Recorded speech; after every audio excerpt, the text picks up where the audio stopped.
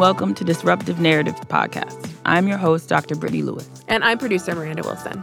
In these episodes, we will be highlighting people who are impacted by histories and systemic processes of neglect and disinvestment, but do not have a seat at the table and may not feel seen. This is a space for people that are in a place of radically reimagining a path forward, but not necessarily a space for those who are unpersuaded by the need for a better world where Black futures matter. We are focused on sharing perspectives that are often unshared or unheard because they challenge what we think we know. In this podcast, guests are the experts of their realities.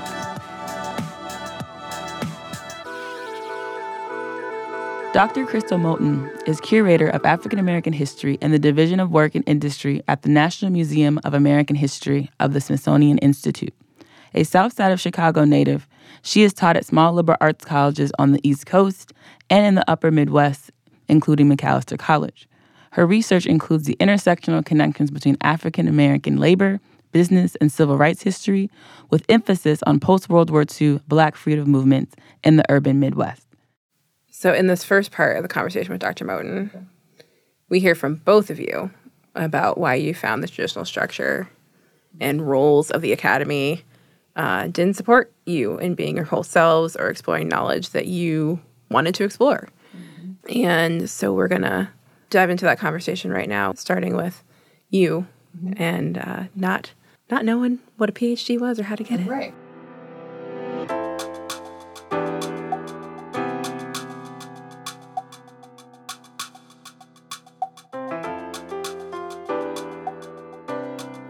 I couldn't have told you as a young Black girl what a PhD even was. I couldn't have told you how to get it. I couldn't tell you that I actually knew someone that had one. You know, I spent a chunk of my teenage years as a homeless teen, couch hopping, and a Black woman took me in. Someone with very little means gave me kind of the love and attention I needed. As a young Black girl. And I would argue, I don't feel like I realized it then. Because when I got to Macalester, I really realized it. How much her showing me that level of love and intention coming from a Black woman who I argue economically was struggling, but had so much love to give, taught me about life and taught me about humanity.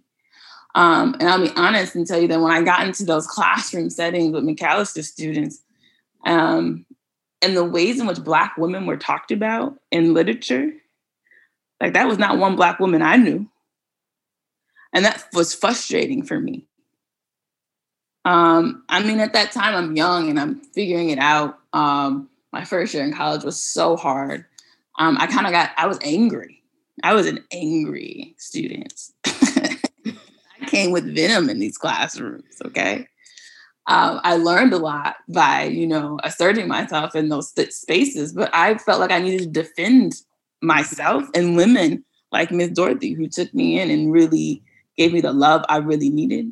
And then I became really intrigued I was learning a different way in which the people I love the most were being represented.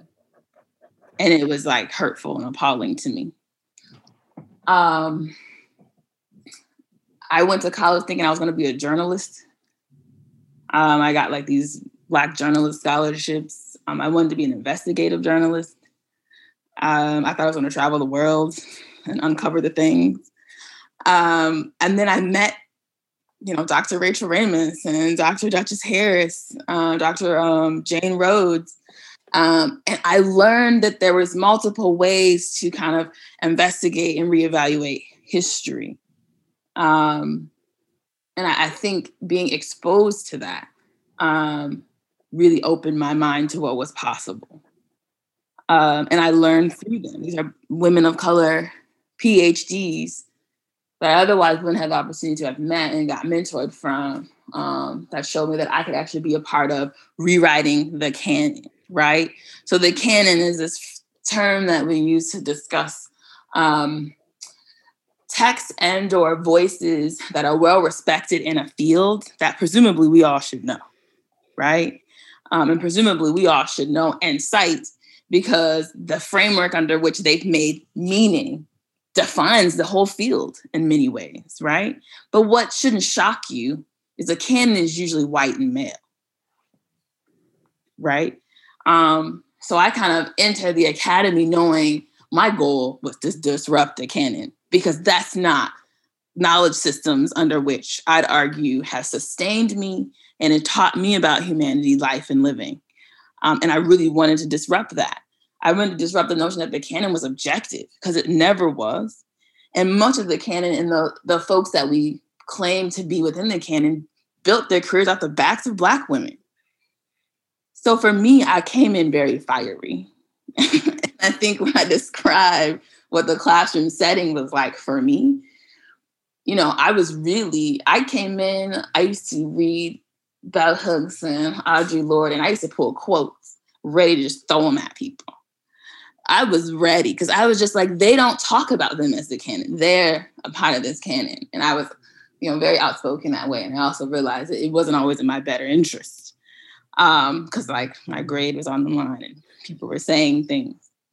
That's what got me here.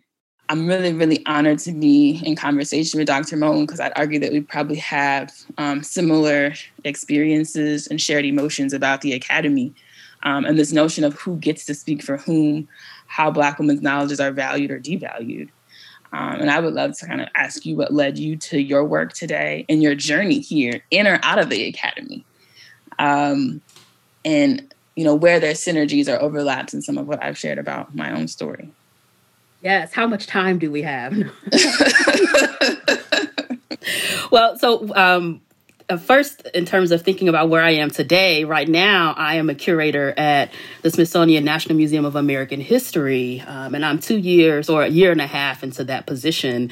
But I came to that position after, like you, Dr. Lewis, leaving a relatively comfortable and secure enough position in the professoriate. I was an assistant professor at Macalester College, your alma mater, and I had just successfully went through my mid-career review, which at Macalester is an external review process, pretty successfully. Got some really good feedback on my teaching, on my research. Of course, I was doing too much service. But during that reflection process, as I thought about my path along the tenure track, I was like you, I was unsatisfied. I thought,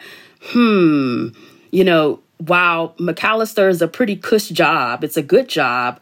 Who am I teaching? Who am I reaching? Who's my audience, basically? And I realized that it was a very privileged, elite group of students who I love teaching. Don't get me wrong. I love teaching at Macalester, but I realized that wasn't exactly what I had envisioned for myself when I signed up to start graduate school and to become a professor of African American history. I did not envision entire classes of white students. And I had one class, I was teaching a Black women's history class, and there was not one Black woman or Black student in that class. And I just thought, wow, this is far from what I envisioned. I didn't come in so fiery and self-aware, right? I just came in knowing that I came from a background in Chicago, specifically going to the Chicago public schools, where I had the privilege of having Black women teachers who were Afrocentric, who taught me Black poetry, who taught me that that Lift Every Voice and Sing started off as a poem, and that you need to know all 3 stanzas of the poem so that you can be able to sing that thing with some confidence, who told me about Kwanzaa and the Nguzo Saba, which are the 7 principles of Kwanzaa. I had all of that in my knowledge and in my experience and in my heart. And so I knew that when I got to college and I did not see Black women in books, I knew there was something wrong here. That the part of the equation was missing, because I had just experienced all of that. And so it actually was not until my senior year in college that I took a class on Black women's history. Why? Because that was the first time it was offered. And I took a class with Dr. Leslie Brown, and she made us read the anthology Words of Fire, which is an anthology or collection of Black feminist thought over the course of, United States history. And so I began to read the words of Black women across time and space. And that was the first time I had done that. And what it caused me to do was say, hey, I knew I was going to graduate school, but I didn't know exactly what for then. In that class, I realized I am going to graduate school because I am going to write about Black women and their activism. I have a sense that it's a story that can be told, but I don't have the skills or the tools right now to tell that story. And so I'm going to go to graduate school to learn how to tell those stories. Graduate school was interesting for me because I mostly sat in my seminar silent.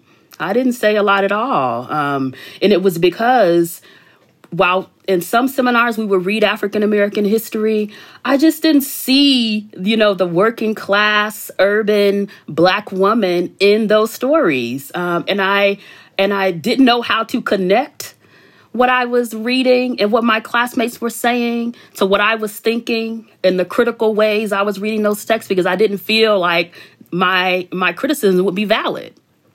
And so I spent a lot of my time silent in graduate school seminars. And it wasn't really until I started getting into the archive where I had some stories to back up what I was thinking that I began to become more vocal.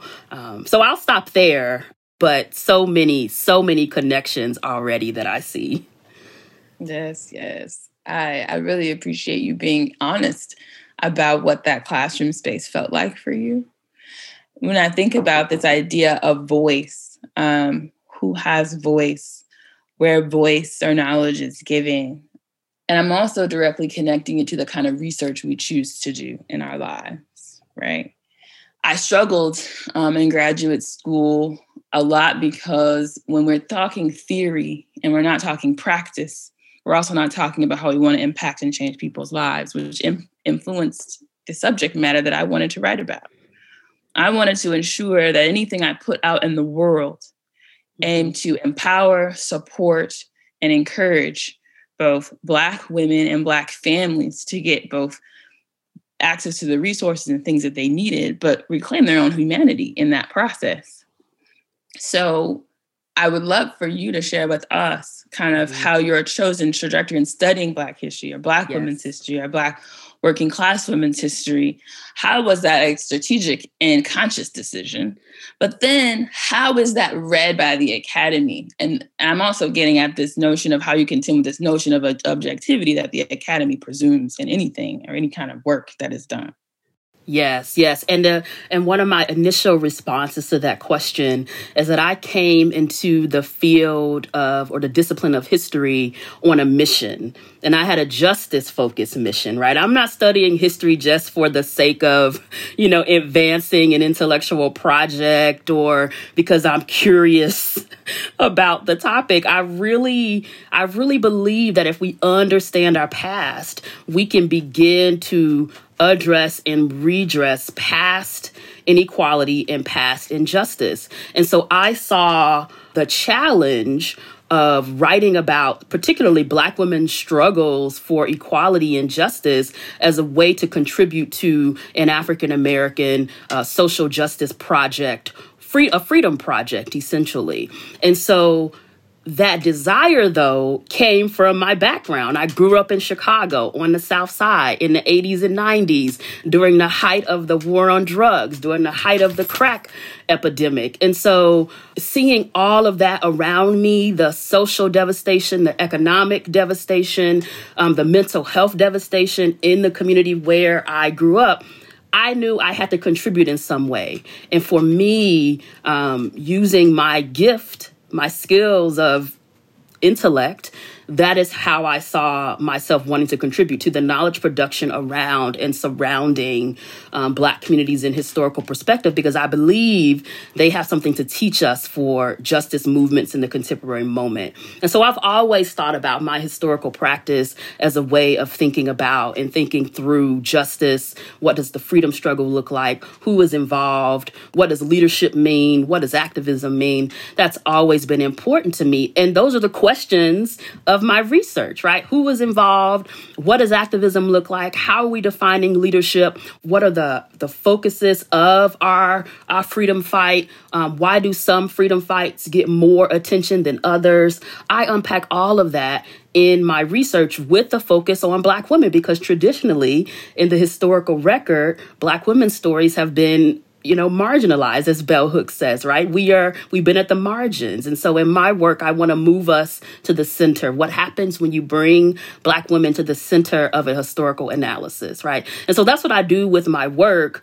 And I really, in my current book project, I'm working on Black urban women, Black working women. And yes, that's who I am. That's where I come from. My family was a working class family. And for a long time, I struggled with objectivity. I struggled with knowing that the stories I was uncovering kind of had, both historical and personal and emotional connections to who I am. And I basically kept that hidden inside of me because I thought that, or I knew that objectivity was required in the discipline of history. But, my thoughts about that have changed over the years, and we can talk about that. But objectivity for me is something I've always struggled with, but I've always known that it's an impossible standard, because we always bring who and what we are to what we study. It's impossible to remove that from our research agendas. Even if you're studying chemistry because you like molecules, well, you're predisposed to molecules. So you're studying, so it just, you can't remove who you are from what you study. I really, really appreciate you making that note, because the Academy has this way of making us believe that there's something objective about all the things that are written. And I think the reality of it is that scholars are simply not claiming their positionality, and they're using their whiteness as a way to claim neutrality, which just isn't a politics that's real. So, I appreciate you sharing that. And I recall in a former conversation that we had, you stated at one point that they claimed that your research was me-search. And I really wanted you to extrapolate a little bit on what that meant and how that aligns directly with how you have been understanding your own work and how your work is valued. Right. Yeah. This idea of me-search, right, is that you engage in research that is basically identical to your identity, right? So that it then becomes an exploration of me, right? And so thinking about my identity, again, as coming from a family of Black, working class, South Side, urban women who have, a history of being involved in the Great Migration, being involved in, civil rights and social justice, freedom struggles, that can look very close to what I'm actually studying in the archive, right? That I'm studying my exact same experience. But what we know as historians is that the past does not repeat itself, right? Well, that's what we say, right? The past does not repeat itself because every historical moment has its own specificity, right? And that's what historians teach us, that when I go to the archive, although I may be studying Black urban women in the 1970s don't have the same experience as Black urban women in 1982 and 1990, et cetera. And so I have to actually research, find evidence, find sources, find artifacts that I can then use to craft an argument or narrative. I just can't look within myself and say, oh, this was my experience. And so Black urban working class women in the 1970s, they experienced the same thing. No, that is not the case at all. But I think some people think that is what is going on when you study a topic that is close to who you are, that you are simply using your experience as a substitute for actually doing the research. And that is not the case at all, because if it was the case, I would not have a PhD from the University of Wisconsin-Madison, which is the #2 program in women's and gender history in the country. So yes, let them know. I feel like your sharing really helps me think about a time where I was applying for the University of Minnesota's doctoral dissertation fellowship. It is a university-wide fellowship. The search committee, or the selection committee, so to speak, is full of folks from econ to engineering to the social sciences, right? And as someone who's within the social sciences, coming out of the Gender, Women's, Sexuality Studies department, focusing on Black urban women's politics, I had to make myself legible to a group of folks, right? Who did not see or value knowledge on Black women, urban Black women, even as a subject matter. Right. Right. The first year I applied, my advisor told me, because they send notes after you get rejected. She said, and I quote, "The notes were so racist, I'm not going to share them with you." But then she said, "We're applying again next year, and I know exactly how to write this thing." And what she taught me was, and this is just grant writing 101, right? Because presumably somebody else has created the agenda, has created the criteria, and has validated what research is or isn't. Right. And in short, my understanding is they hit her with, "This is me search." And then they broke down in their language why I shouldn't be studying Black women, which she didn't feel comfortable sharing with me. But then the next year around, she really helped me figure out, so how do you get the grants using their language? Right. She'd say things like, "Britt, I know what you're trying to do, but we got to say it like this." Right? And it was a dance. Let's just be clear. Right. It was a tap dance. I got that DDF fellowship the second year around. But it taught me something really valuable. It also taught me, a different form of code switching and grant making, but it also taught me they have no investment in real research with and for Black women. Right. I mean, it taught me that in a very visceral way, in a time and an age in my graduate student career where I was so hopeful. Yeah, and that, I think, is what scares me, or what scared me about the academy, about the professoriate, is that there's so much code switching that needs to happen that I was also fearful that I might switch and never get back.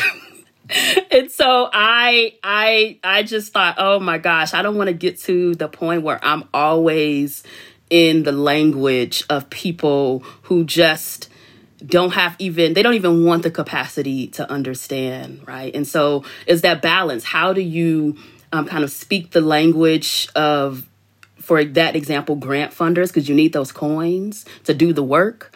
But how do you take that off? Because that's not what you actually want to be operating in, but that's a strategy you have to use to get where you want to go. And some professors, some scholars, I think they have not switched back. And so that is what I was afraid of. Like, I don't want to be the person who is like, I didn't switch so far that I'm like, who are you? What are you doing? Who are you doing this for? It sounds like, in the figurative sense, we both leaped off. Yes, right? Yes. And I'm really curious about that leap for you, because I know that leap for me was scary initially, because I had to redefine success for myself. And I had to be really clear about what my values were, even though I had mentors or others telling me otherwise. Right. And then there's this unknown as a Black woman, professional, both scholar, activist, trying to live your values and trying to make sense of how you want that to look, because there's no roadmap for that. Right. And yes. And I was just going to say, if I'm being quite honest, the leap from the professoriate to the museum sector, especially the Smithsonian, because of what kind of institution it is, it felt like it was less of a jumping off of a ledge, in the sense that I haven't quite cut all of my ties to the professoriate, to the academy, because the Smithsonian and the academy are just so intertwined in some ways. But I think where I feel kind of the biggest leap is that I feel a freedom of creativity in my historical pursuit that I hadn't felt as a professor, right? That being in the public history world opens me up to paths and trajectories I just couldn't even imagine as a professor, because there's a limited imagination when you're working in the academy. I mean, you can go from professor to administrator to professor again. I mean, I don't know. There's just not a lot of opportunity. And so I feel like I made a baby leap in terms of the professional jump, but a bigger leap in the capacity and in the opportunity or the possibility of what I can do as a historian. And that feels scary sometimes. But it also, when I think about how people in the academy think about museum professionals, it's also disheartening, right? Because there is this hierarchy. There's this professional intellectual hierarchy, and museum professionals do not always get the intellectual credit they deserve for the contributions they are making to public knowledge and public awareness about topics that are very, very important. And so all that to say, I'm still kind of thinking about the leap and still feeling out like, you know what it is? I think I'm still in motion. That's what it is. I like that. Yes. I like that. I'm still in motion. Mm-hmm. And I want to honor what you're saying and also say in the same likeness. Mm-hmm. I took a leap, but I'm still connected to the academy. I reimagined my relationship. Yes. Oh, I love that. Yes. So when I took my leap and I became a researcher at the Center for Urban and Regional Affairs, now senior researcher leading all their large-scale research projects, I found myself in a position to help them reimagine how they even approach the politics of engaged research. Wow. So for me, I feel like I have one foot in university, one foot in community, because I'm in an engaged research center whose work centers around community-led research engaged projects. Okay. So they have an ethical value, but let's just be clear. Most institutions say one thing, but don't know how to live it out in action. Right. Right? I mean, that is like the definition of like white liberal politics in Minnesota, in my humble opinion, right? That could be a national definition, actually. That's real. So I say it is a leap, but it doesn't mean that I'm completely disassociating myself from the academy. I have to reimagine the skill sets that I've gained and learned and how I can make it accessible to the communities that I love and value the most. Right. When and how I'll engage and move within those spaces for the benefit of community. Right. Yes. I love the way you phrase that, a reimagining of your position, right? Of your relationship to the academy, because that resonates with my experience as well. And whereas when I was a professor, I just felt like I had to take the relationship as it was. I just was in this relationship and I couldn't really define or direct it in a way because I was on a tenure track. I was not yet tenured. And so there was a power differential that was also happening there in my professional career. But being in some senses at a distance from the professoriate in the academy, I can then direct, or as you say, reimagine how I want to be in relationship to the academy and what that means for my career at a given moment. I am not beholden to acting a certain way because I'm trying to get tenure and I don't want to rock the boat, et cetera, et cetera. You're right. I can be more of my full intellectual and professional self, or I'm trying to be, right? Because I don't have this constraint of I have to fit into this mode of who a Black woman can and should be as a professor. And I think what I love about what you just said was I no longer have to perform or feel like I have to perform. I can bring my full self. Right. And prior to, you made a mention of the colleagues of yours that you question if they're ever going to be able to do that. Right.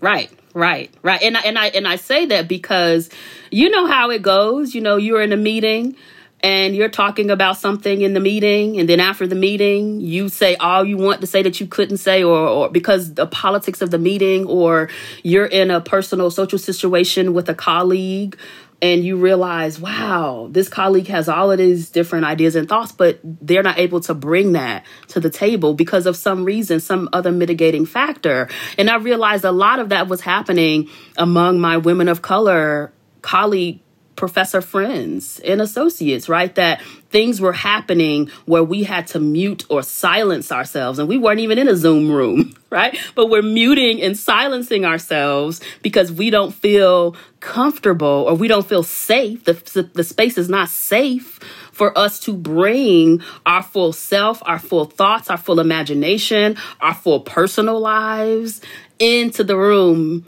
in the same way that certain other colleagues who were not of color could.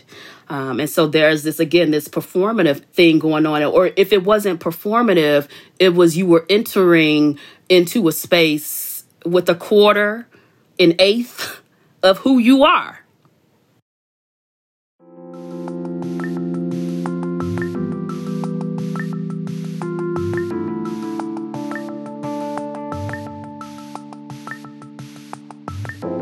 On behalf of Dr. Lewis and the production team behind Disruptive Narratives, I'd like to thank Dr. Moten for this conversation.